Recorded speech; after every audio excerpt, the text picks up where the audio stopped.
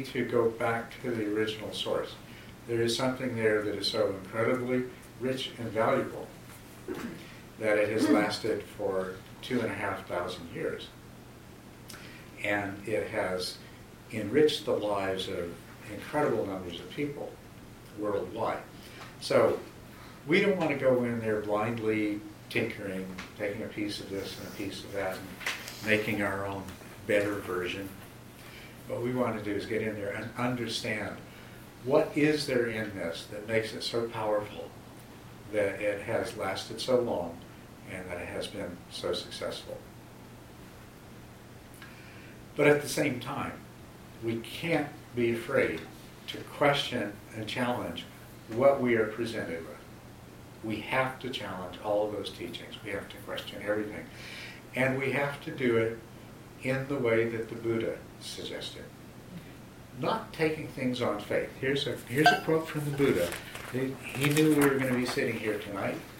So he said this just to reassure us that we do need to do this. We have to do this. Do not believe in traditions because they have been handed down for many generations. Do not believe in anything because it is spoken and rumored by many. Do not believe in anything simply because it is found written in your religious books. Do not believe in anything merely on the authority of your teachers and elders. But after observation and analysis, when you find that anything agrees with reason and is conducive to the good and benefit of one and all, then accept it and live up to it. So the Dharma isn't fragile. And so we need to question teachers and teachings, and we need to keep in mind that in other places the Buddha said, he said very simply, he said, don't believe something because I said so. He says, don't take my word for it. He said, I know that you all venerate me and hold me in the highest esteem, but I don't want you to go away and hold on to something just because you heard the words coming from my mouth. You must test it and try it for yourself. And he described the ways in which to do that. One of them is it has to make sense. It has to accord with reason. Not that some things aren't a bit tricky to understand and you might have to work at it, but it must be reasonable. A good test is any teaching you receive. You should be able to explain it to somebody else, or you should be able to explain it to yourself afterwards. There's an interesting thing about the way our minds work. Somebody can take you on a trip in their logic, and you'll go along with them step by step, and you'll say, yeah, makes sense, right, oh yeah, right to the end. But you can't repeat that journey. Or if you go and you or somebody else goes and they take those steps and break them down, you find all over these places there's these non sequiturs, there's these, gaps, these places where the thinking jumps from one to another. And any valid teaching makes sense from beginning to end. It's going to be comprehensible. And any teacher that says, well, yeah, this is you can't really get this, so you'll just have to take my word for it until maybe someday you're as wise as I am. Don't. No. You could provisionally put it on the shelf and say, okay, I'll come back to that when I feel like I'm as wise as she is or he is, But don't accept it on that basis. That was one criteria. Another criteria that the Buddha said is it has to fit with experience. If it doesn't match what you see, what you found in your own life, what you see in other people, if it does not match with experience, it's not valid.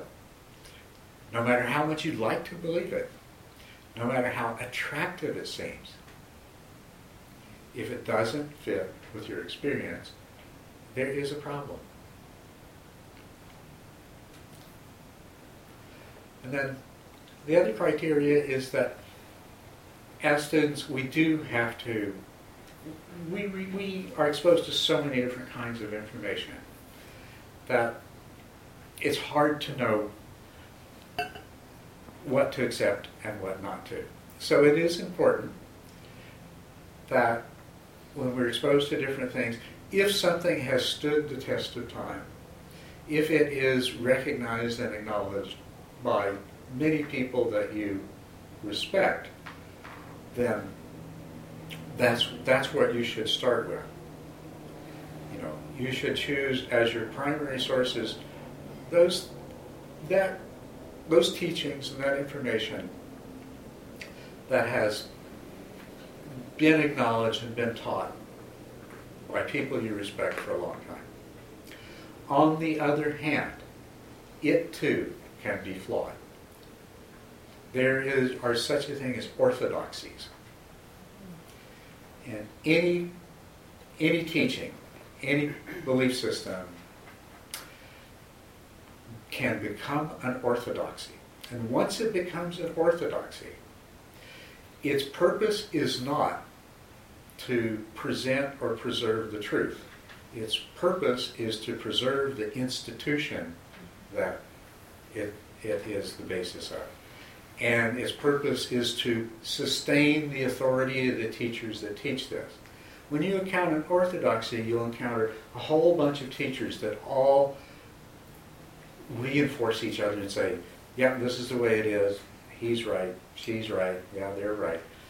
You can become a part of an orthodoxy. All you have to do is learn the rules and follow them, and once everyone else is convinced that you're not going to stray from the orthodoxy, then you're a member of it as well. But you want to watch out for that.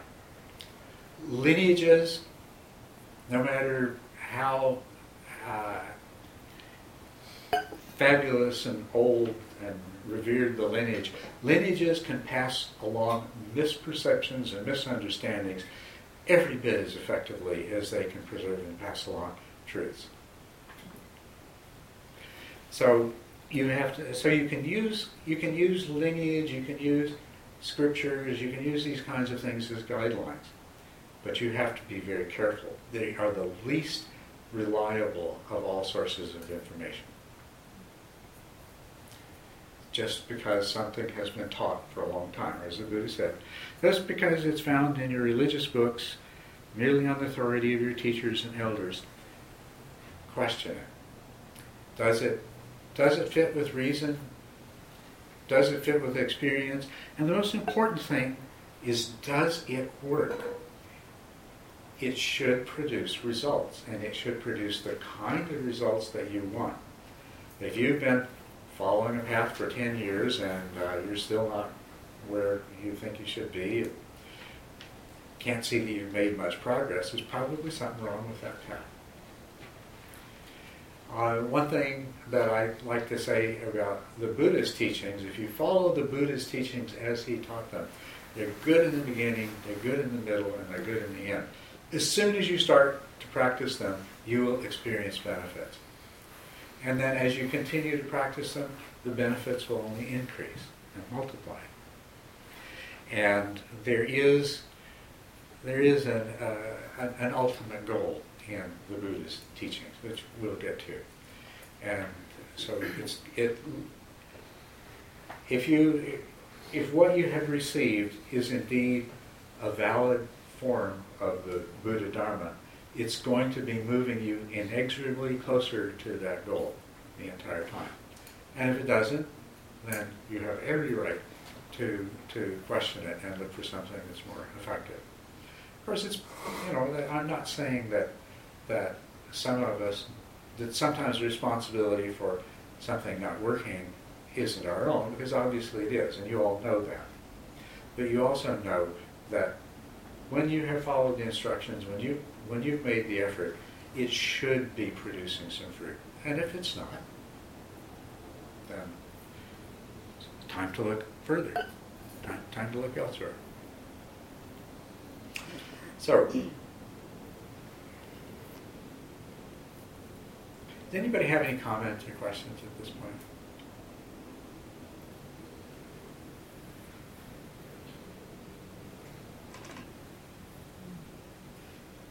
Yes.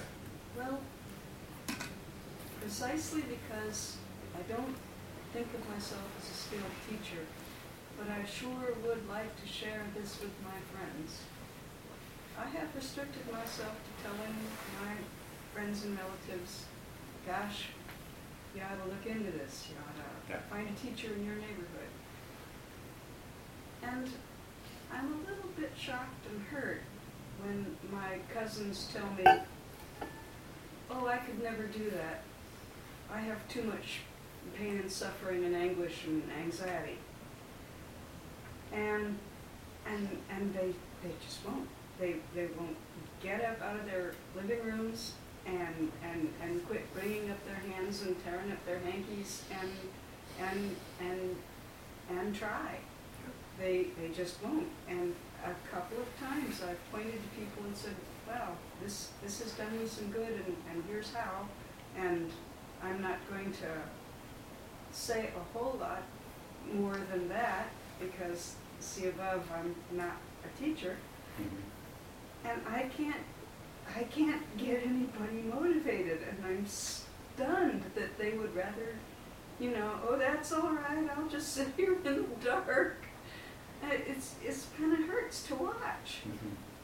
So what do you do when you say, well, yes, we are the elders of the future, and our job is to point down to our younger cousins, and they say, oh, I can't. What do you do? Well, we have to show them the way. We have to, there's different reasons why a person would say, I can't. For example, they might have a look at what the information that's available to them as to what this teaching is about.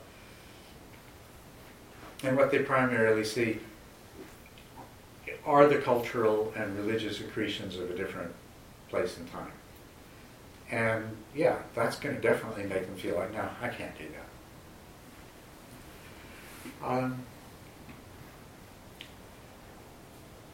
Another thing is that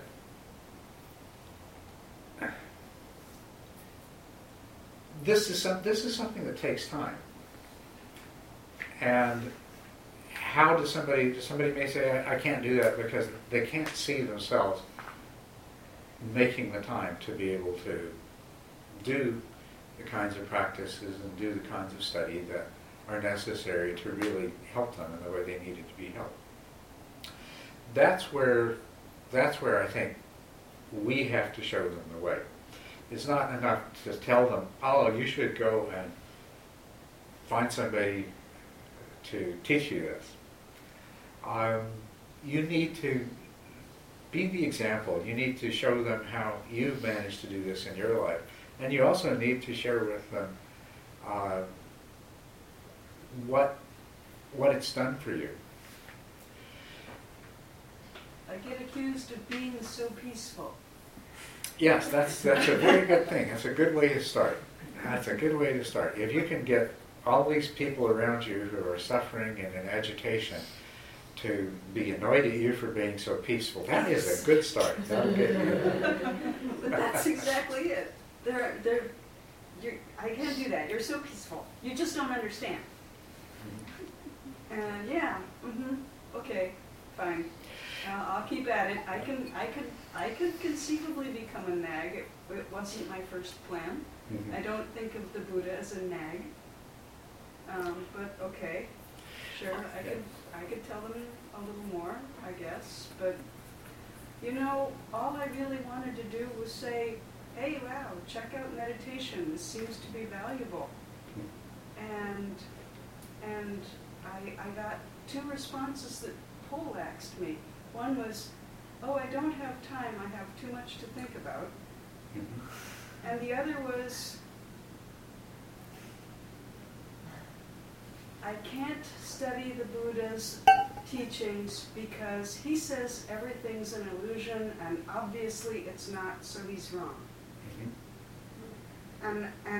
And that was so far from my own understanding of how to interpret that all I could do is just pick my jaw off the floor and say, well, okay then. Yeah. Well, and that's kind of related to the first kind of objection that I described that some people might have. They're going to look at it, and yeah, if the first thing that they encounter is, well, according to Buddhism, this is all an illusion, it's all empty, nothing exists. It will appear to them as if it's so far away from anything they can understand that they're not going to give it another minute of their time. And I don't blame them, right?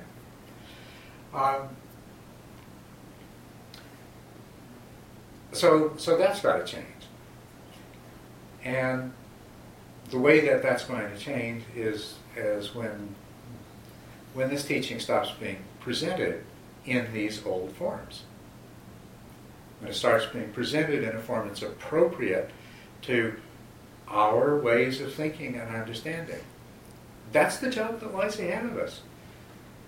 I don't have the answer for you.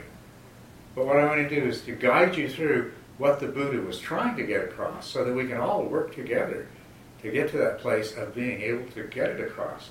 It's like, wow, we've discovered the most fabulous thing in the world. We want to share it. But if we really want to share it, we've got to find a way to do it effectively. Yeah? I tried with my sister to get her interested in it because she's doing a lot of suffering. And I found out that she's afraid. She has a lot of fear. It is something she doesn't understand. It's changed me. It's changed me for the better. My life is a whole lot better. And she sees that. She sees me not suffering like she is, and she doesn't like it. She doesn't like it. She liked the old me better. Misery loves company. Yes.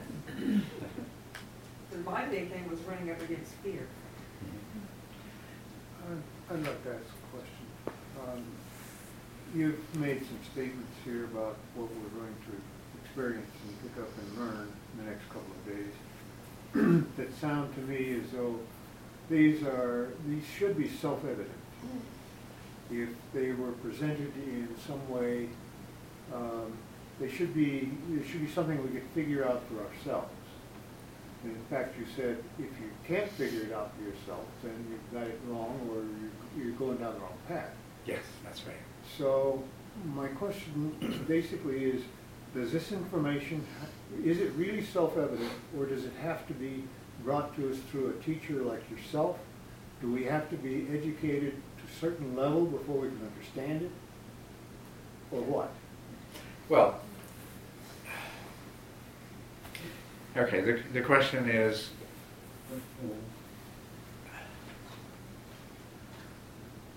to say that this is self-evident and we can understand it by ourselves, does that mean that anybody without any guidance or teaching can take this information and penetrate it? Or is some kind of teacher required? Yes, some kind of teaching is required. Basically, the world of science is about things that you might describe as self-evident, but they're only self-evident if you have the right tools and if you have the right prior knowledge to approach the situation with. That was my question. And that's the thing.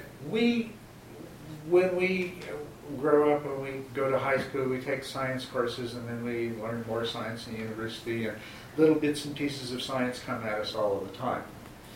And so, for the average person in our society, there are a lot of things that would be totally impenetrable to somebody from, say, the 16th century, that we would probably say, well, yeah, that's self-evident. It's because we have that level of prior knowledge that we know how to look at it, we know how to understand it. And, of course, there are deeper levels of understanding that don't come that easily, but if we have the right tools and the right training, if you have the right instruments, the microscopes and the telescopes and the whatever else, then they too become self-evident. Right? Well, this has been around for 2,500 years, right? Yeah.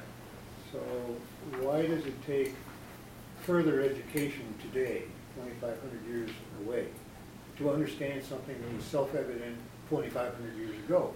Well, now, we're not saying that it was self-evident to everybody 2,500 years ago and it's not self-evident today. Okay. As a matter of fact, I think what I hope you will find yourself as we go through this over the course of the weekend is that we are in a much, much better position to understand these ideas than were the people that the Buddha was talking to in his time.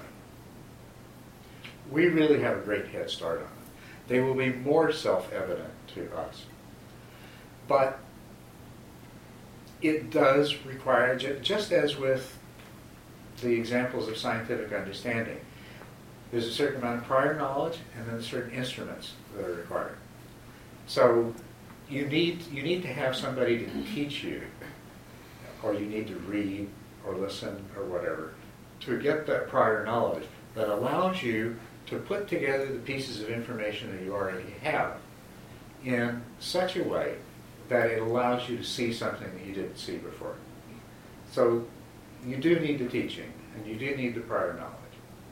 And the same thing's true of the instrument. Your intellect and that kind of understanding is only going to take you to a certain place.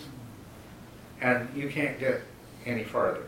That's sort of like without microscopes and telescopes and everything else. You're only going to achieve, no matter how good the teaching you receive, you're not going to achieve the same depth of understanding of the physical world without the instruments to explore it. And that's where the meditation comes in. Meditation provides you with the instruments to see and understand things that otherwise the chances are you would never understand. But of course, the instrument you're using is your mind, and you're making it into a different kind of instrument through the training that you do. But this is a really important part of this whole thing.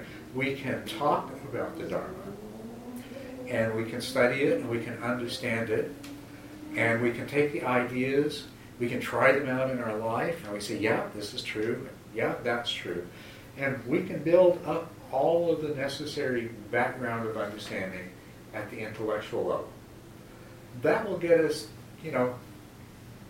good halfway, 2/3 of the way along the path. But if we want to get to the end, and actually if we want to even get 2/3 of the way along the path much more quickly, what we need is we need to have the instrument that's going to allow us to see things that we can't otherwise see, to penetrate the veil of illusion.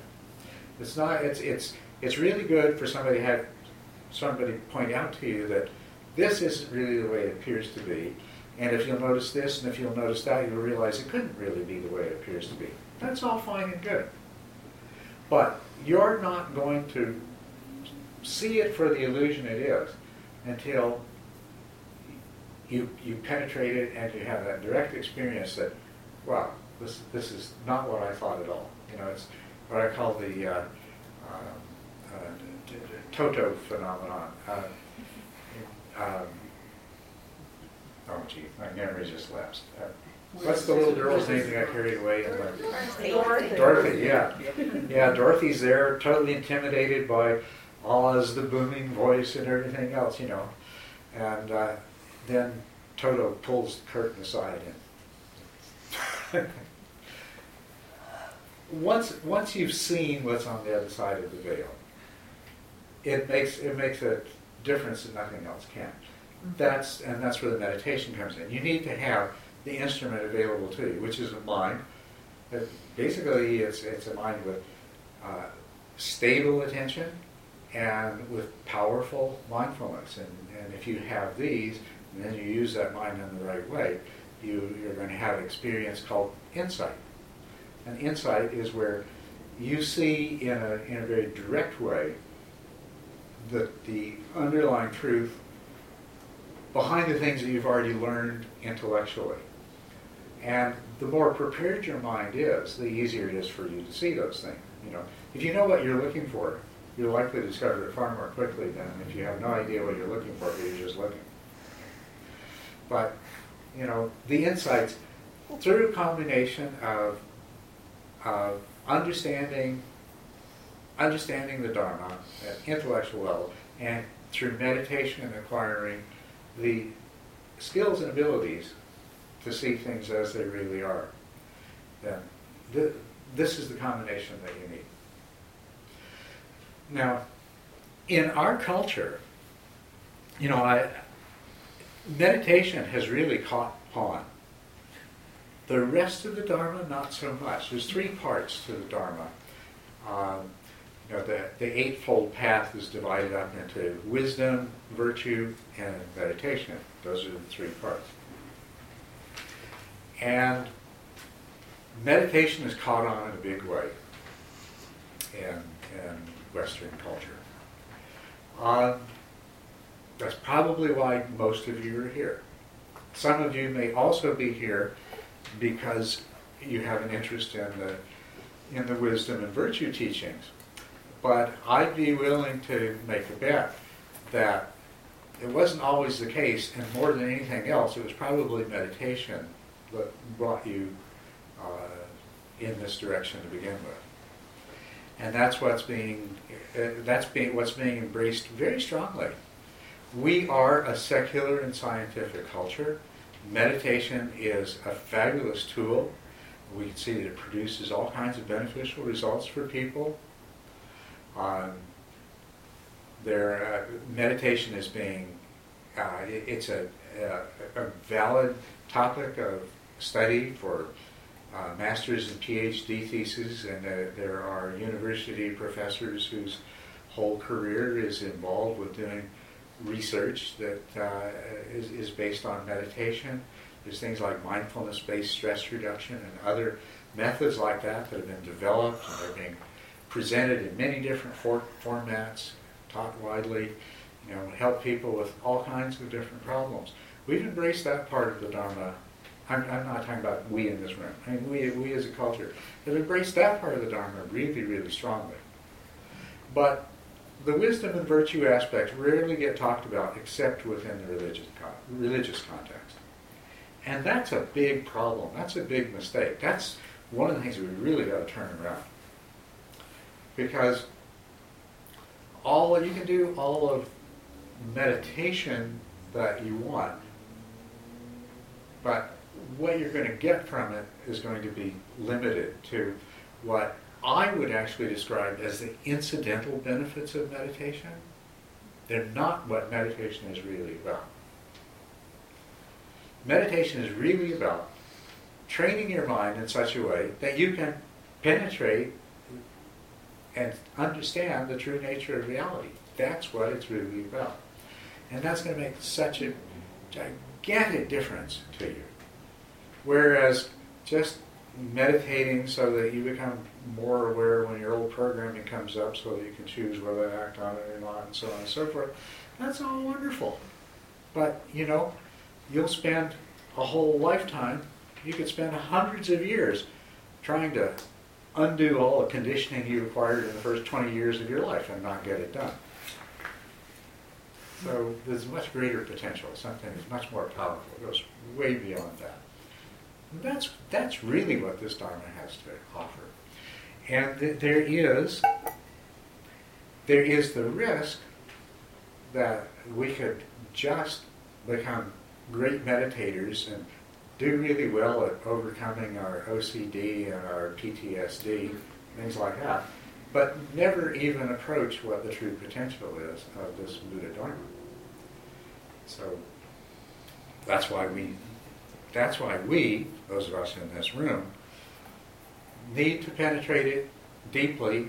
We need to discern what are unnecessary trappings, what is the core, how can the core be represented in such a way that your cousin who's miserable and suffering can see that this is something that she could stand to learn more about, she or he stand to learn more about.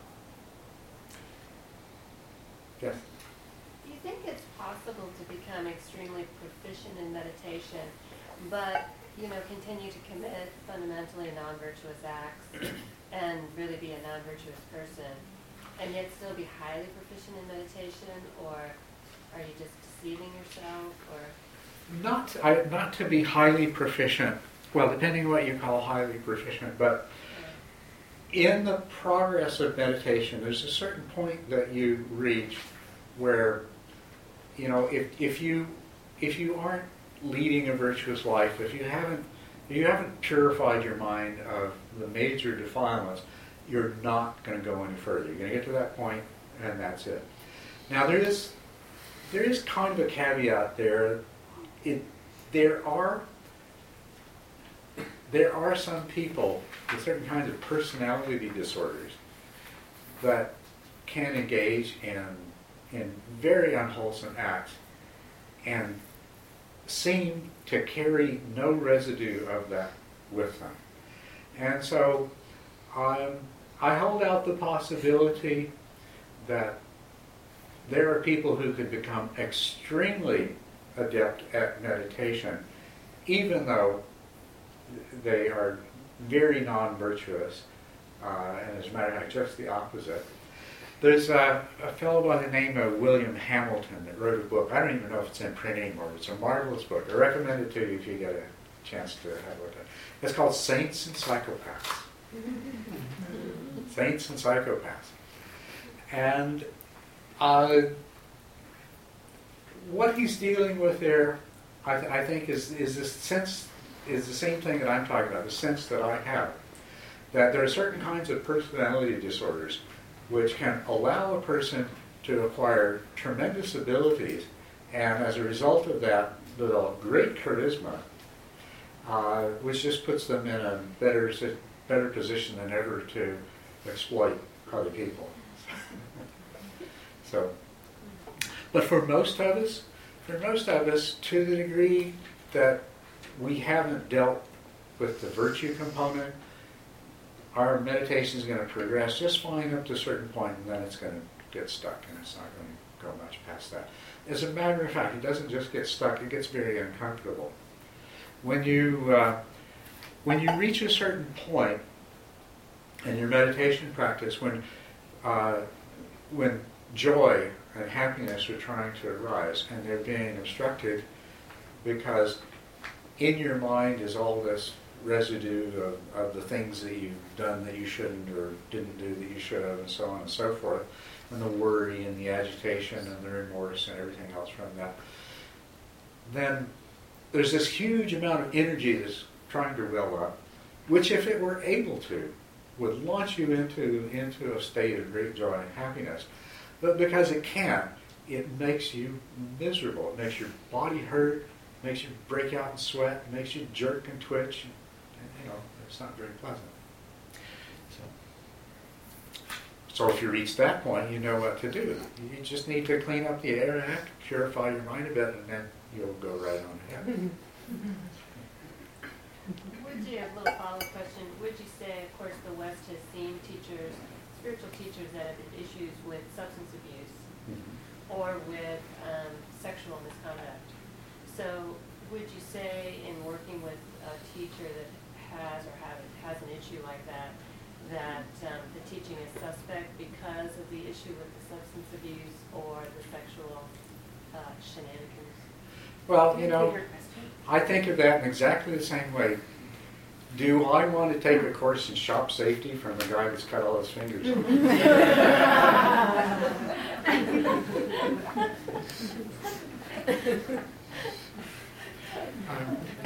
Maybe you learned from that experience that. Well, and they can, and that is true. I mean, the thing is, what happens to people is yes, they're on a spiritual path, and they achieve a certain level, and then for some reason or other they get sidetracked, and those same old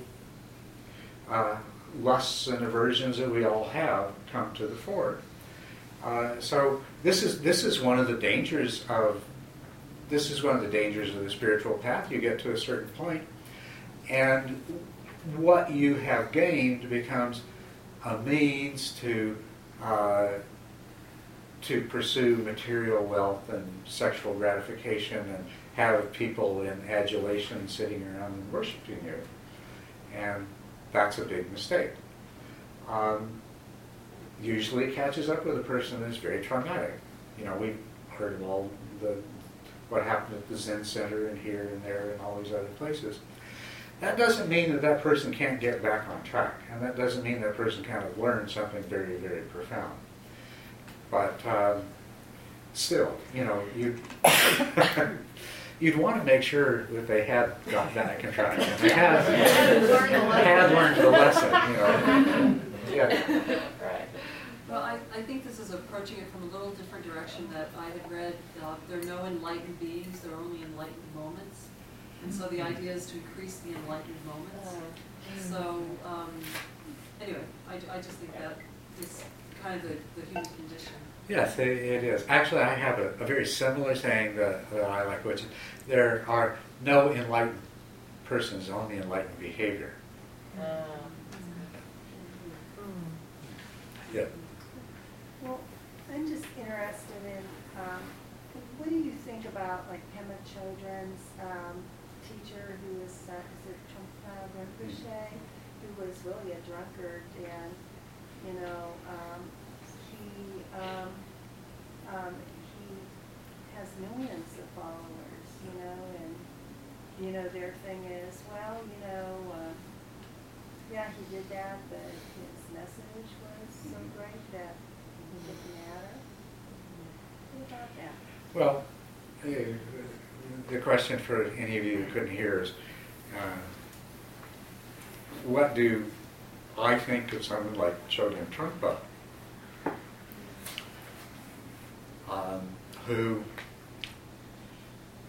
who was a drunkard, who died of liver failure because of excessive alcohol consumption, who caused very large numbers of people very severe psychological trauma in the course of his life, who engaged in many different forms of sexual misconduct,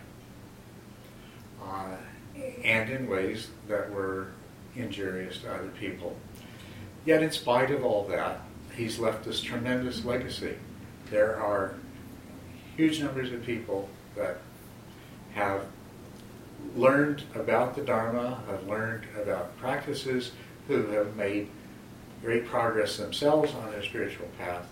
And one example you mentioned was Pema Chodron, who is a person that has helped. She's written books, she gives talks, she's provided guidance, she's helped many people.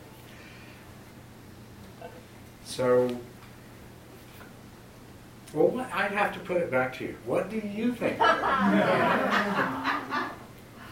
No, that's what I asked you. Are you saying, well, I don't know what to think of that? Is that what Yeah, you're I don't know, because what I hear you saying that, and then, you know, and then I hear this other, you know, philosophy, belief, or whatever, and it's confusing. And yeah, that's why I'm asking, what's your opinion of that? Okay, well, I saw another hand. I want to hear from some other people before I get into that myself. Well, Pema Chodron usually early on in most of her work, her writings, she speaks about how the path is not up, up, up to the top of the mountain, but down, down, down to the depths, and to use those deep and dark experiences in life as the arrow to penetrate reality. And he may have been using the dark behaviors to find that depth. I don't know that that's so, but that's, you know, she speaks about that quite eloquently, and so that's a way of practice. Well, go ahead. And it isn't true that there were thousands and thousands of people who are harmed. That's just not true. I think that the people who studied with Trungpa Rinpoche took responsibility for entering the Vajrayana path and took it very seriously. And the people who chose to get involved with him as a lover chose to. It really was a choice. Do you think so? I do. You don't think he used his power? No. She was there. She was a student and she was there. Well, I'm sorry, but I mean, any teacher that's ever gotten sexually involved with a student would say, well, they did it by their own choice. I mean, even if they're an algebra teacher, I always say that. So that doesn't carry much weight. And maybe thousands and thousands is more than accurate, but there are accounts of enough hundreds of people that have been injured in different ways to add up to well over 1,000. I mean, this is the kind of stuff that people have been upset about enough to put on the internet and things like that. And injured in many different ways, not just because of his sexual behavior, but people who were injured psychologically because of the way he treated them or addressed them in front of others, and all kinds of situations. But anyway, that's so. Yeah, I don't think you can write off the problem. You cannot write off the question that's been asked here. He engaged in a lot of behavior that was harmful to a lot of people.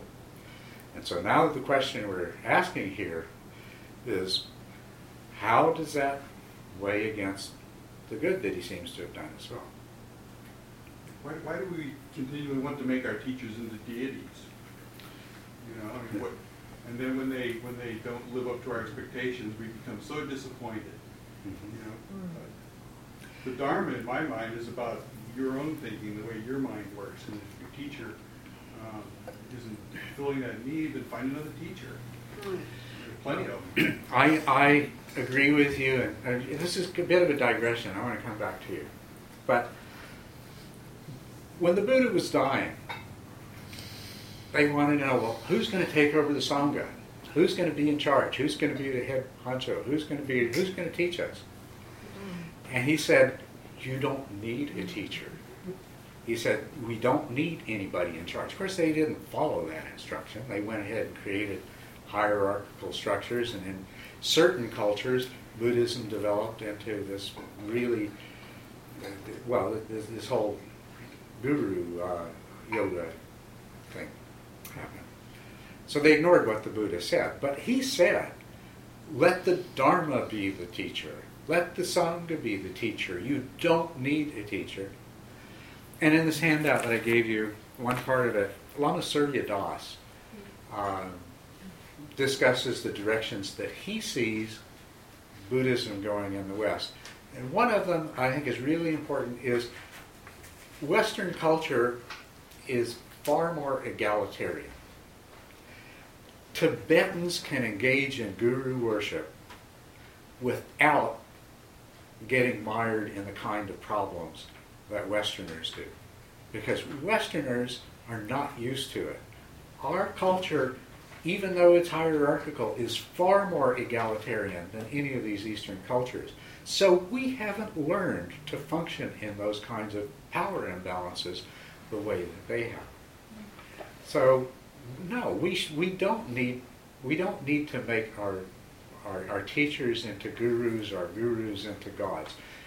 Not only do we not need to, but it would be a really serious mistake if we did. I mean, to the degree that we are doing that already, all kinds of things are happening that are regrettable and unfortunate. And I think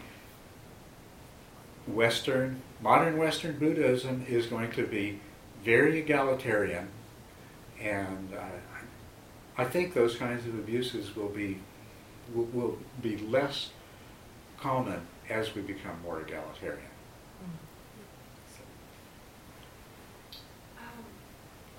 I found as I was listening to the discussion that it seemed like we were having a dualistic debate about whether his behavior was either acceptable or, somehow that the good he had done justified it or that it didn't.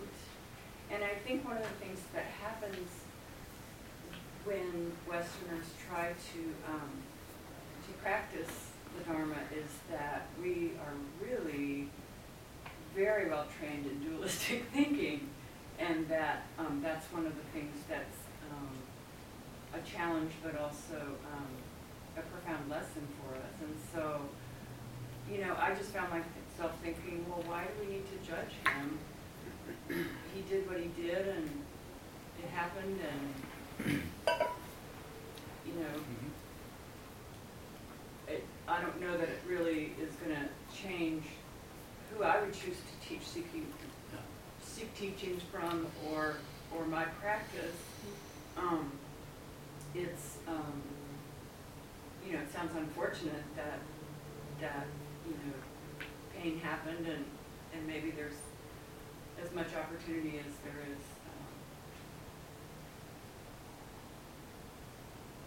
disillusionment. Maybe some people left and never studied the Dharma again or something, but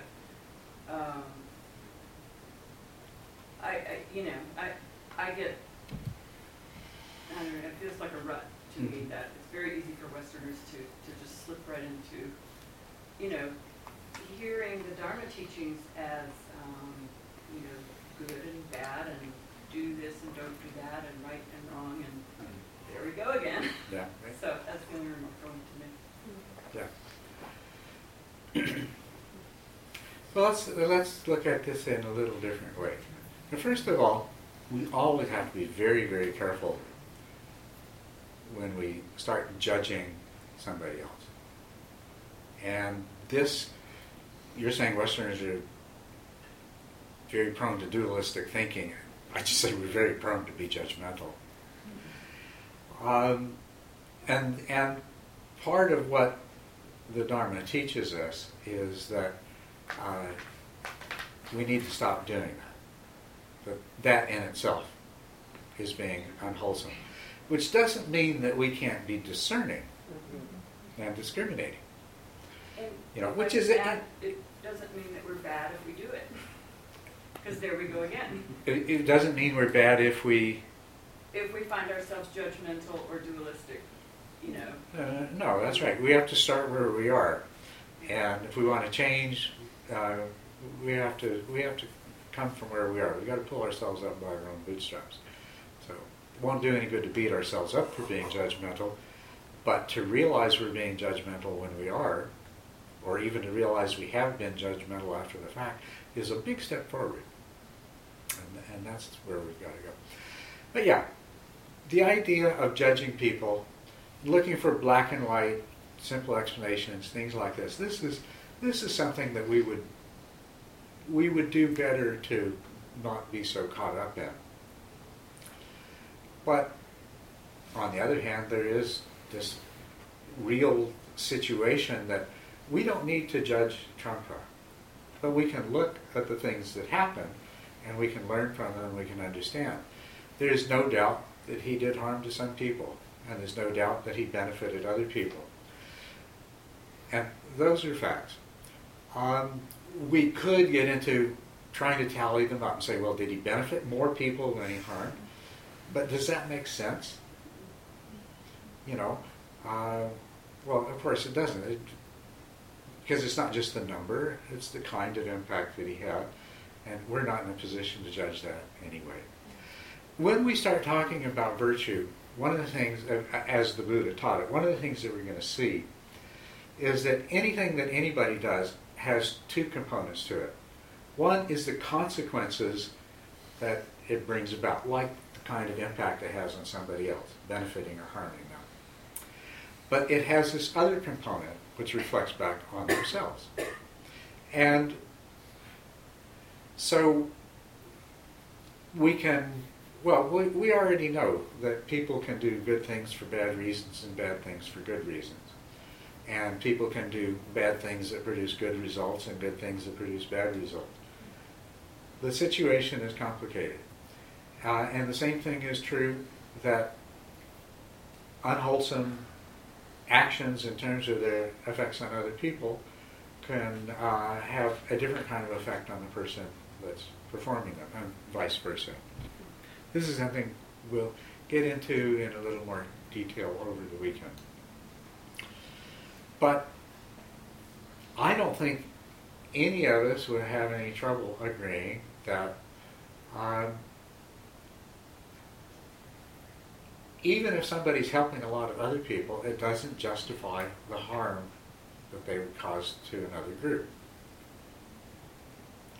And therefore, without judging Trungpa, if we're looking ahead, we would like somehow not to find ourselves encountering that kind of situation over and over again, right?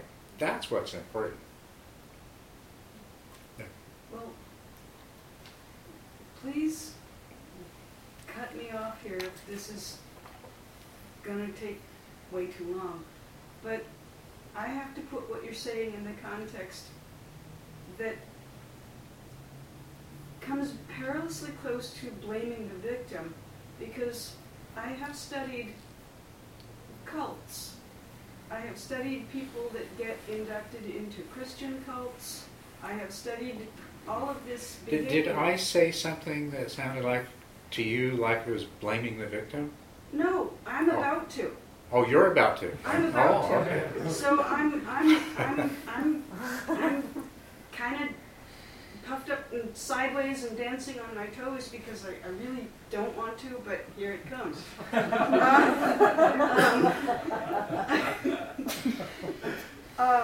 If there is a, it's really unfortunate when people get suckered in because they have ideals and but there are people that have a bend of mind where you can get inducted into the cult of Mickey Mouse. And Mickey Mouse is it, man. Mickey Mouse has the wisdom and you can get it. And I have watched people get glassy-eyed with that and derive amazing things from stuff that I would have thought was pretty shallow. And then they go down the road a couple of years and get hurt and get disillusioned and leave their cult and are at sea and need therapy to figure out how to rebuild their own integrity. And I would very much like to know how the Dharma can approach these people that, at least from my perspective, they look kind of weak-willed when they walked in if they could have fallen for the cult of Mickey Mouse. I don't want to blame the victim because there is a terrible dynamic of too much power with teachers. That can happen too. But sometimes there are just people that they fell for a good joke and it hurt them. And what would the Dharma do with people that they still need their integrity? They need to become stronger before they fall for another one. Well, this is one of the things that we can talk about over the course of the weekend. What we need to do first is to create the foundation, because there's certain principles that we'll use to be able to look at those situations and those questions and come up with answers. That's the whole, that's what this Dharma is all about. It's taking things that we can all know and understand and validate from our own experience and using them as principles to guide us in our thinking and in our interpretation so that we can get where we need to be, so that we can help other people get where they need to be, so that we can understand what's really happening around us. But we need the foundation first. It would be premature to get into that now. Related to that, I would like to hear some comments that you might have about the difference between not judging and simply accepting on faith.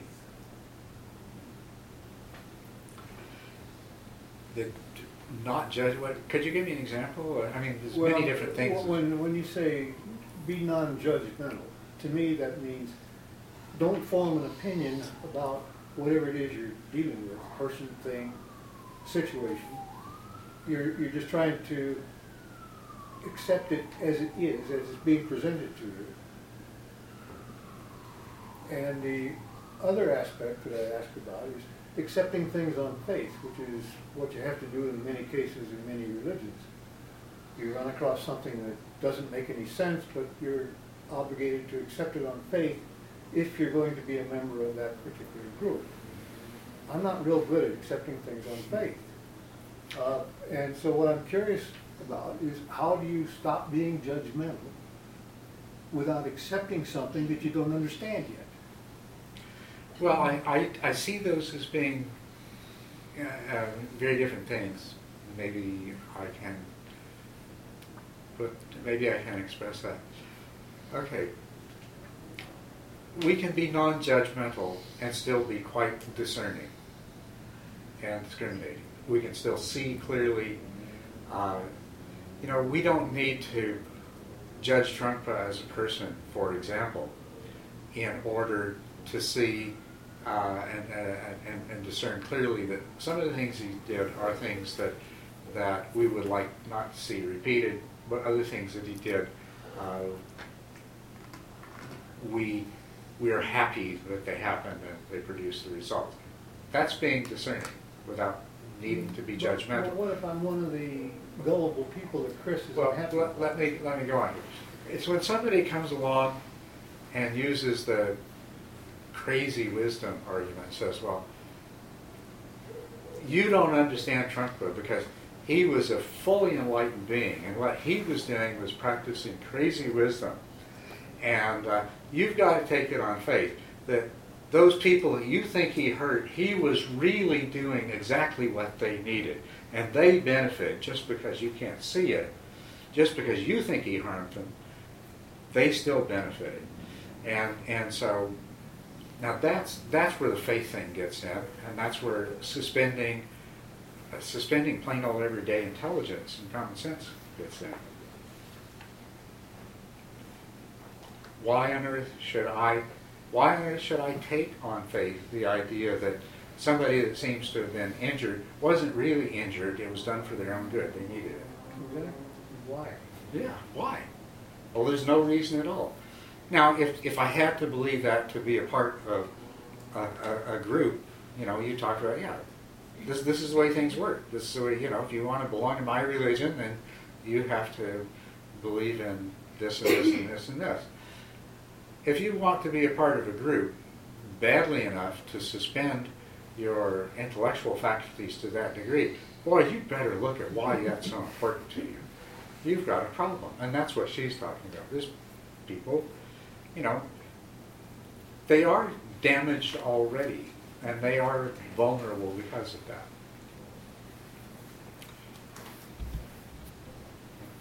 I don't know if that addressed what you were really trying to get at or not. But. Well, it seems to me that in order to be discerning, you have to have a certain level of understanding about what it is you're trying to discern. Yes, that's right. So when I stop being judgmental and I try to be discerning, that implies that I know enough to be discerning. What if I'm not? Then you're going to make mistakes. I could figure that one out. Yeah. One of the things that I liked the most about reading about the Buddha and Buddhism was exactly what he said about, don't believe anything I say. Mm-hmm. Test it for yourself. Yeah. And if you can confirm it for yourself, then you believe it. Discernment to me, I look at it like one of the precepts we take when we take refuge is to hurt no sentient being, to do nothing to harm another. So to me, if someone does something to harm someone and the person is harmed, then that behavior, to me, should be avoided. But it's not that I'm judging what the person did. I'm looking at the behavior and saying that I do believe that we shouldn't hurt each other. It's one of the precepts we take when we take refuge. Yes. I think I know what I think now.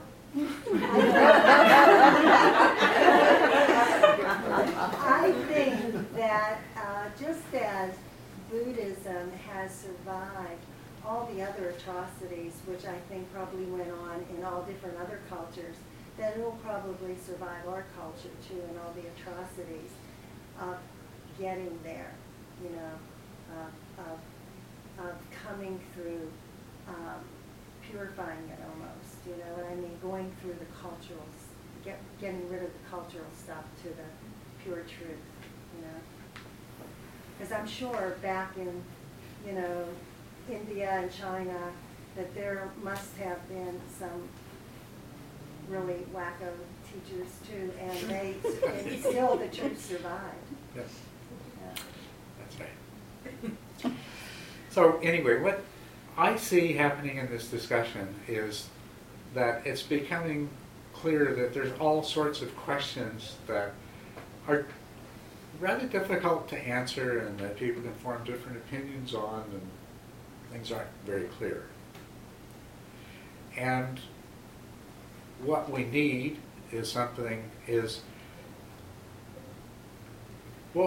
are some operating principles that we can all agree on and validate for ourselves. And we don't have to take on faith. And we don't have to take anybody else's word for it. And then we can use those as a guide to find for ourselves the answers that we need to all of these kinds of questions. And that's really what the wisdom teachings offer. The Four Noble Truths, the three characteristics, the operation of karma. These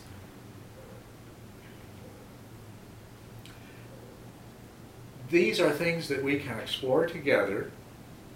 We can look at the principles that they're based on and see if we can agree with the Buddha that the underlying principles agree with reason and experience and make sense, and then see if out of that we can follow the unfolding of a system that's actually useful to us, that will give us the kind of guidance that we need.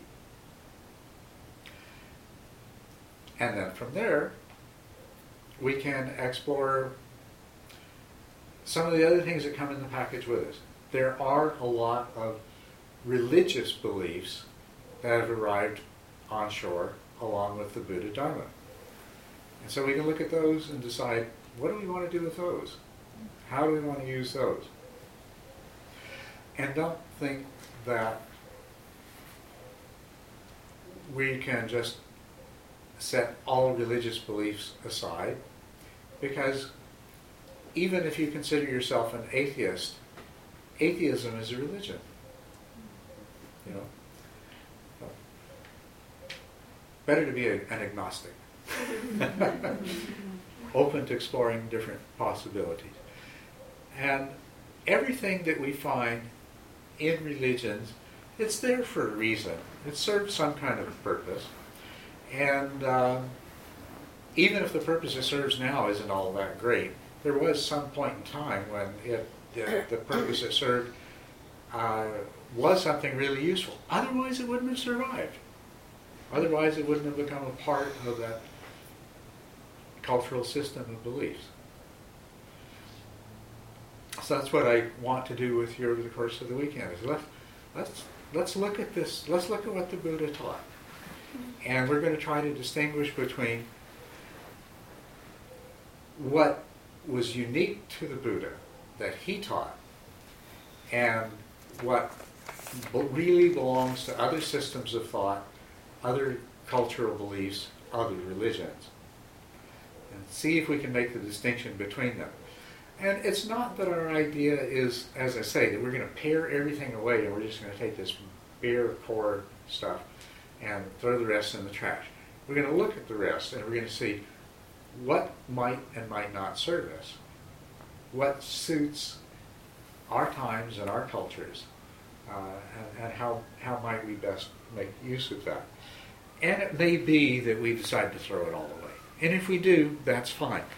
But let us not fool ourselves that we aren't going to be interjecting our own beliefs that are equally religious in nature at the same time, because we are. You know, I said meditation has been adopted in the secular scientific community as a methodology for psychotherapy and all these kinds of things. That is a religion. If anything, at this moment, Buddhism is being assimilated into the Western religion of scientism. But we have to ask ourselves, if we want that to continue in that direction. And actually what I'm going to suggest to you as we go on is that we don't, because we're throwing the baby out with the bathwater if we do. That in the wisdom teachings and the virtue teachings, they're really important. We have to have them. And maybe what we should talk a little bit about, just in the last few minutes we have together tonight, is what is the goal of all of this? I mean, the ultimate goal. And I'm sure that you've all taken up meditation because you felt it could benefit you personally in your life. And probably all of you who have pursued it for any period of time have done so because in fact it has done that. It's produced benefits and rewards. So let me just ask you, though, is that as far as your interest in meditation goes, the kinds of benefits and rewards that you have realized so far from the practice?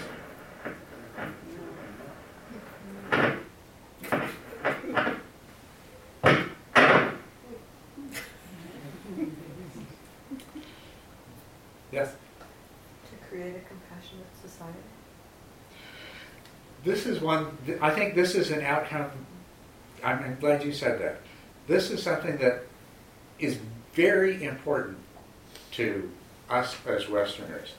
We're not satisfied with just sitting in our little cave and solving all of our personal problems. We want this, socially engaged Buddhism, all of these ideas, we want this to extend out to the community at large. As a matter of fact, most of us probably want this to be a tool for righting the wrongs of the world at large. Mm-hmm. So, yeah, that's one thing we want. What else do we want?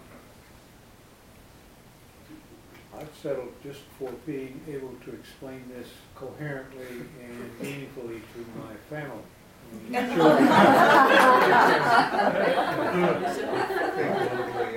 Well, I'm going to do my best to put it in such a way that you can do that. I really want to. That's what I'm going to. I want you to. What about the idea of, what is this awakening stuff anyway? Awakening from what? To what? Why? Go ahead. Awakening from suffering to reality. Yes. Our situation is that life isn't truly satisfying the way it is. We can see that things could be better. So now this gets ahead into what we're going to talk about tomorrow, but that's what the Buddha said. It's because you don't see things as they really are, because you're trapped in a delusion, that you're creating suffering for yourself and people around you. So what you would be awakening from is that delusion, that illusion. What would that feel like, do you think? From anything you've heard or read or anything else, what would it be like to achieve that? Yeah? Couldn't you view enlightenment as the teaching of enlightenment as a metaphor for the change that occurs through meditation, increased concentration, clarity, equanimity, better sleep, less angry, able to get over things?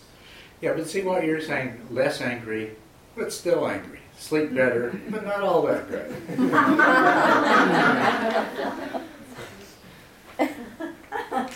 I mean, this is what meditation's already giving us. We're already sleeping better and less angry. Yeah, And more yeah. happy. Right. And that's my question. What's beyond that? Is there anything beyond that? Is that a pipe dream? Well, Is that the ability to be present in the present moment? Maybe there's not. I mean, I see reality as the stick and enlightenment as the carrot. Mhm. And why would I want to be between a stick and a carrot? I'm already there. You're already there. Yeah. Yeah. Yes. For me, it's creating a harmonious environment in the universe amongst people. Well, see, that's a part of having less suffering and more happiness in your life, is more harmony with the people around you. Yeah. And more engagement. More engagement. Yeah. Breaking the cycle of suffering. Yeah. breaking the cycle of suffering. Really, what the promise is here, let's not pussyfoot around it. The promise is that you can completely overcome all suffering and not have any more suffering at all. And I'll bet you that's hard to believe. You like the idea, but it's hard to believe that such a thing is possible. Right? Got that part right. Yeah. And what you would like to be is happy all the time, and to be happy in a way that wasn't dependent upon what was happening around you. That didn't come and go when different kinds of things happened, right? And it's the same thing. Too good to be true. It sounds too good to be true. But is it too good to be true? Compassion. Okay, the idea, what an enlightened person or an awakened person, what is it like to be an awakened person? You experience no more suffering. You are happy, and your happiness doesn't depend on external circumstances. You have no desire and aversion, so why do you do anything? Because you're filled with compassion, and because the wisdom you have provides life and provides acting out of compassion with all of the meaning that you ever need to motivate you to do what you do. Isn't this what you really want? You want to be free from suffering, you want to be happy, you want to have a meaningful life, you want things to make sense to you, you want to understand why things are the way they are. That is the promise.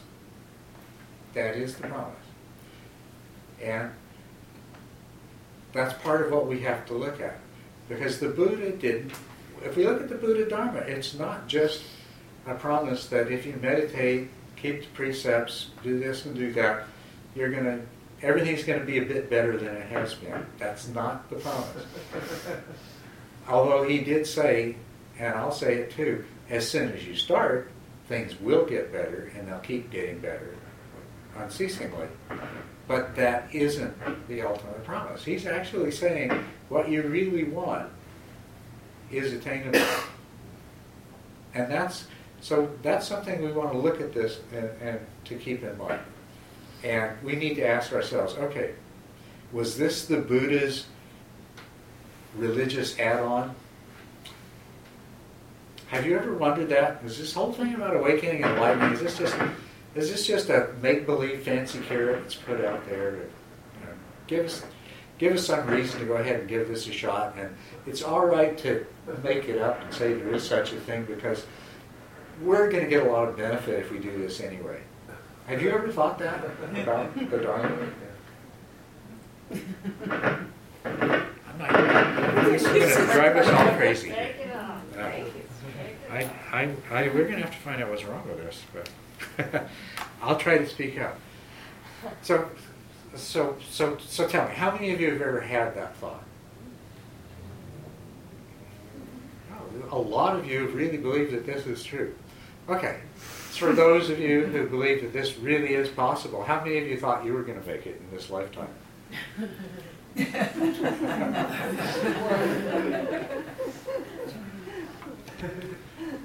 Yeah. Well, I just kind of want to ask one question. Based on everything that you have suggested about Toto pulling back the curtain, it's a discontinuity. Does enlightenment, what does it feel like? I wonder if it requires a complete reorganization of our whole perception, so that we don't even perceive the world like we used to. It just is completely discontinuous, and that makes me feel like, am I even going to be from this planet anymore? If you are completely free from suffering, if you are happy and nothing can change that, if you are filled with compassion, life has meaning, and you have wisdom, do you care?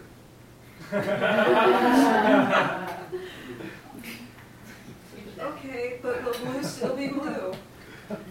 Will blue still be blue? Will you care?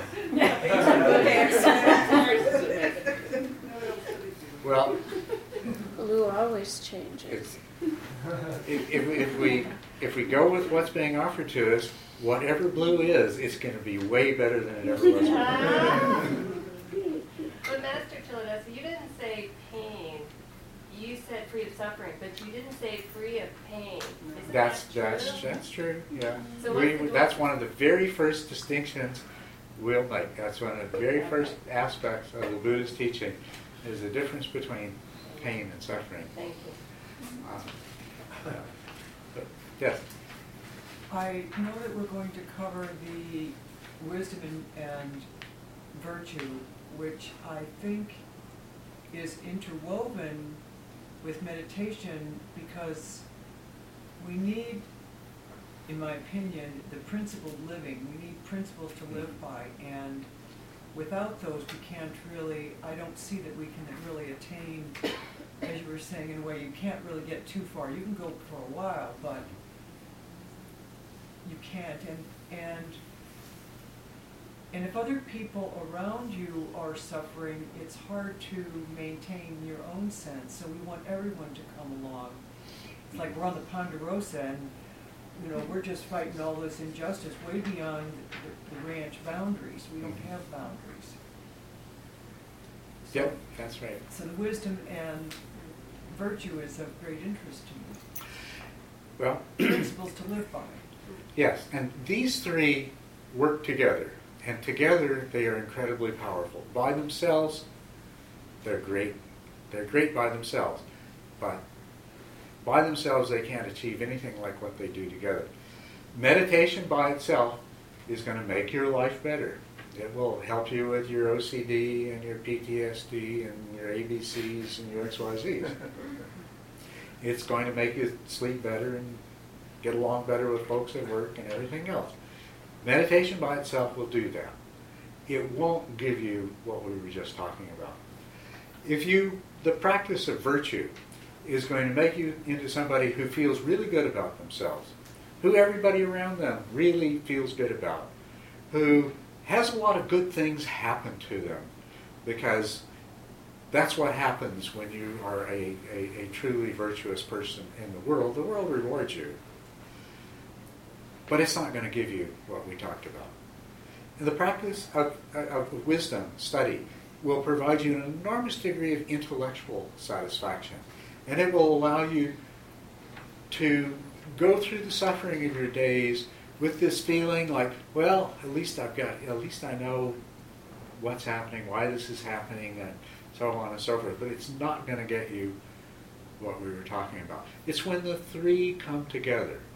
They're like a tripod. They support each other. And the three together do make it possible, what we're talking about.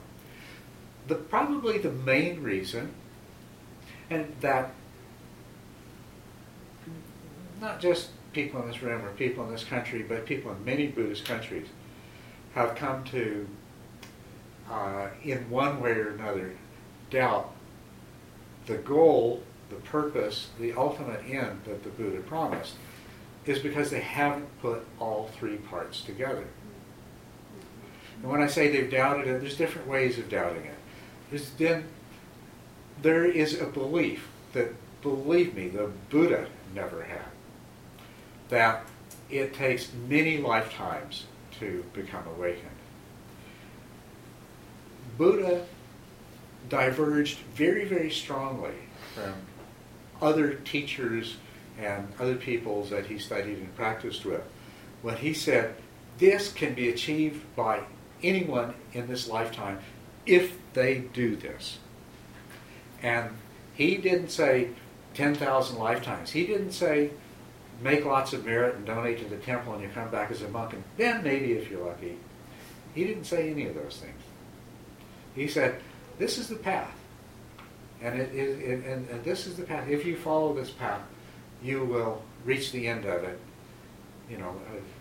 provided you don't die first, but you'll reach the end of it.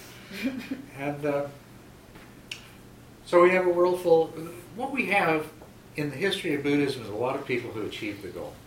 If that weren't true, then we could question this and say, okay, Buddha knew that he needed some kind of carrot to get people to do this, and it'd be good for them, so it was all right to give them a make-believe carrot. Except that what he promised has been realized by many, many people since then. And if that weren't true, then yeah, there'd be good reason to doubt. But it has. Which, if we have the chance to continue with this together beyond this weekend, we can look at the fact that the Buddhadharma has continued to evolve. Because that one particular person who set it all in motion, his teaching led other people to achieve the same realizations. And so there have been many others who have been able to add to expand upon, to further develop those teachings. Buddhism evolves. Buddhism doesn't just get dressed up in different religious clothing. Within each religion, it also evolves. It becomes more powerful. It becomes, in many ways, more clear. So,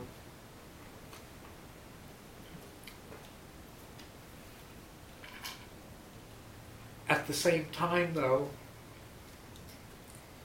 something happened that was unfortunate. In the time of the Buddha, many people listened to his teaching, and many people achieved at least the first stage of awakening, but very many people achieved the highest stage of awakening. But then somehow or another, over the passage of time, we've had a thing where most people in most Buddhist countries don't really believe it's a possibility for them in their lifetime. That's a sad and unfortunate thing. So part of what we have to do, not just root out the Buddhadharma itself and make it our own, but we've also got to look at it closely enough so that we can figure out, where did it get off track? How did it ever get so far off track that somebody could honestly, and since somebody who understood this Dharma through lots of study and practice could sincerely say, well, it could take 10,000 lifetimes.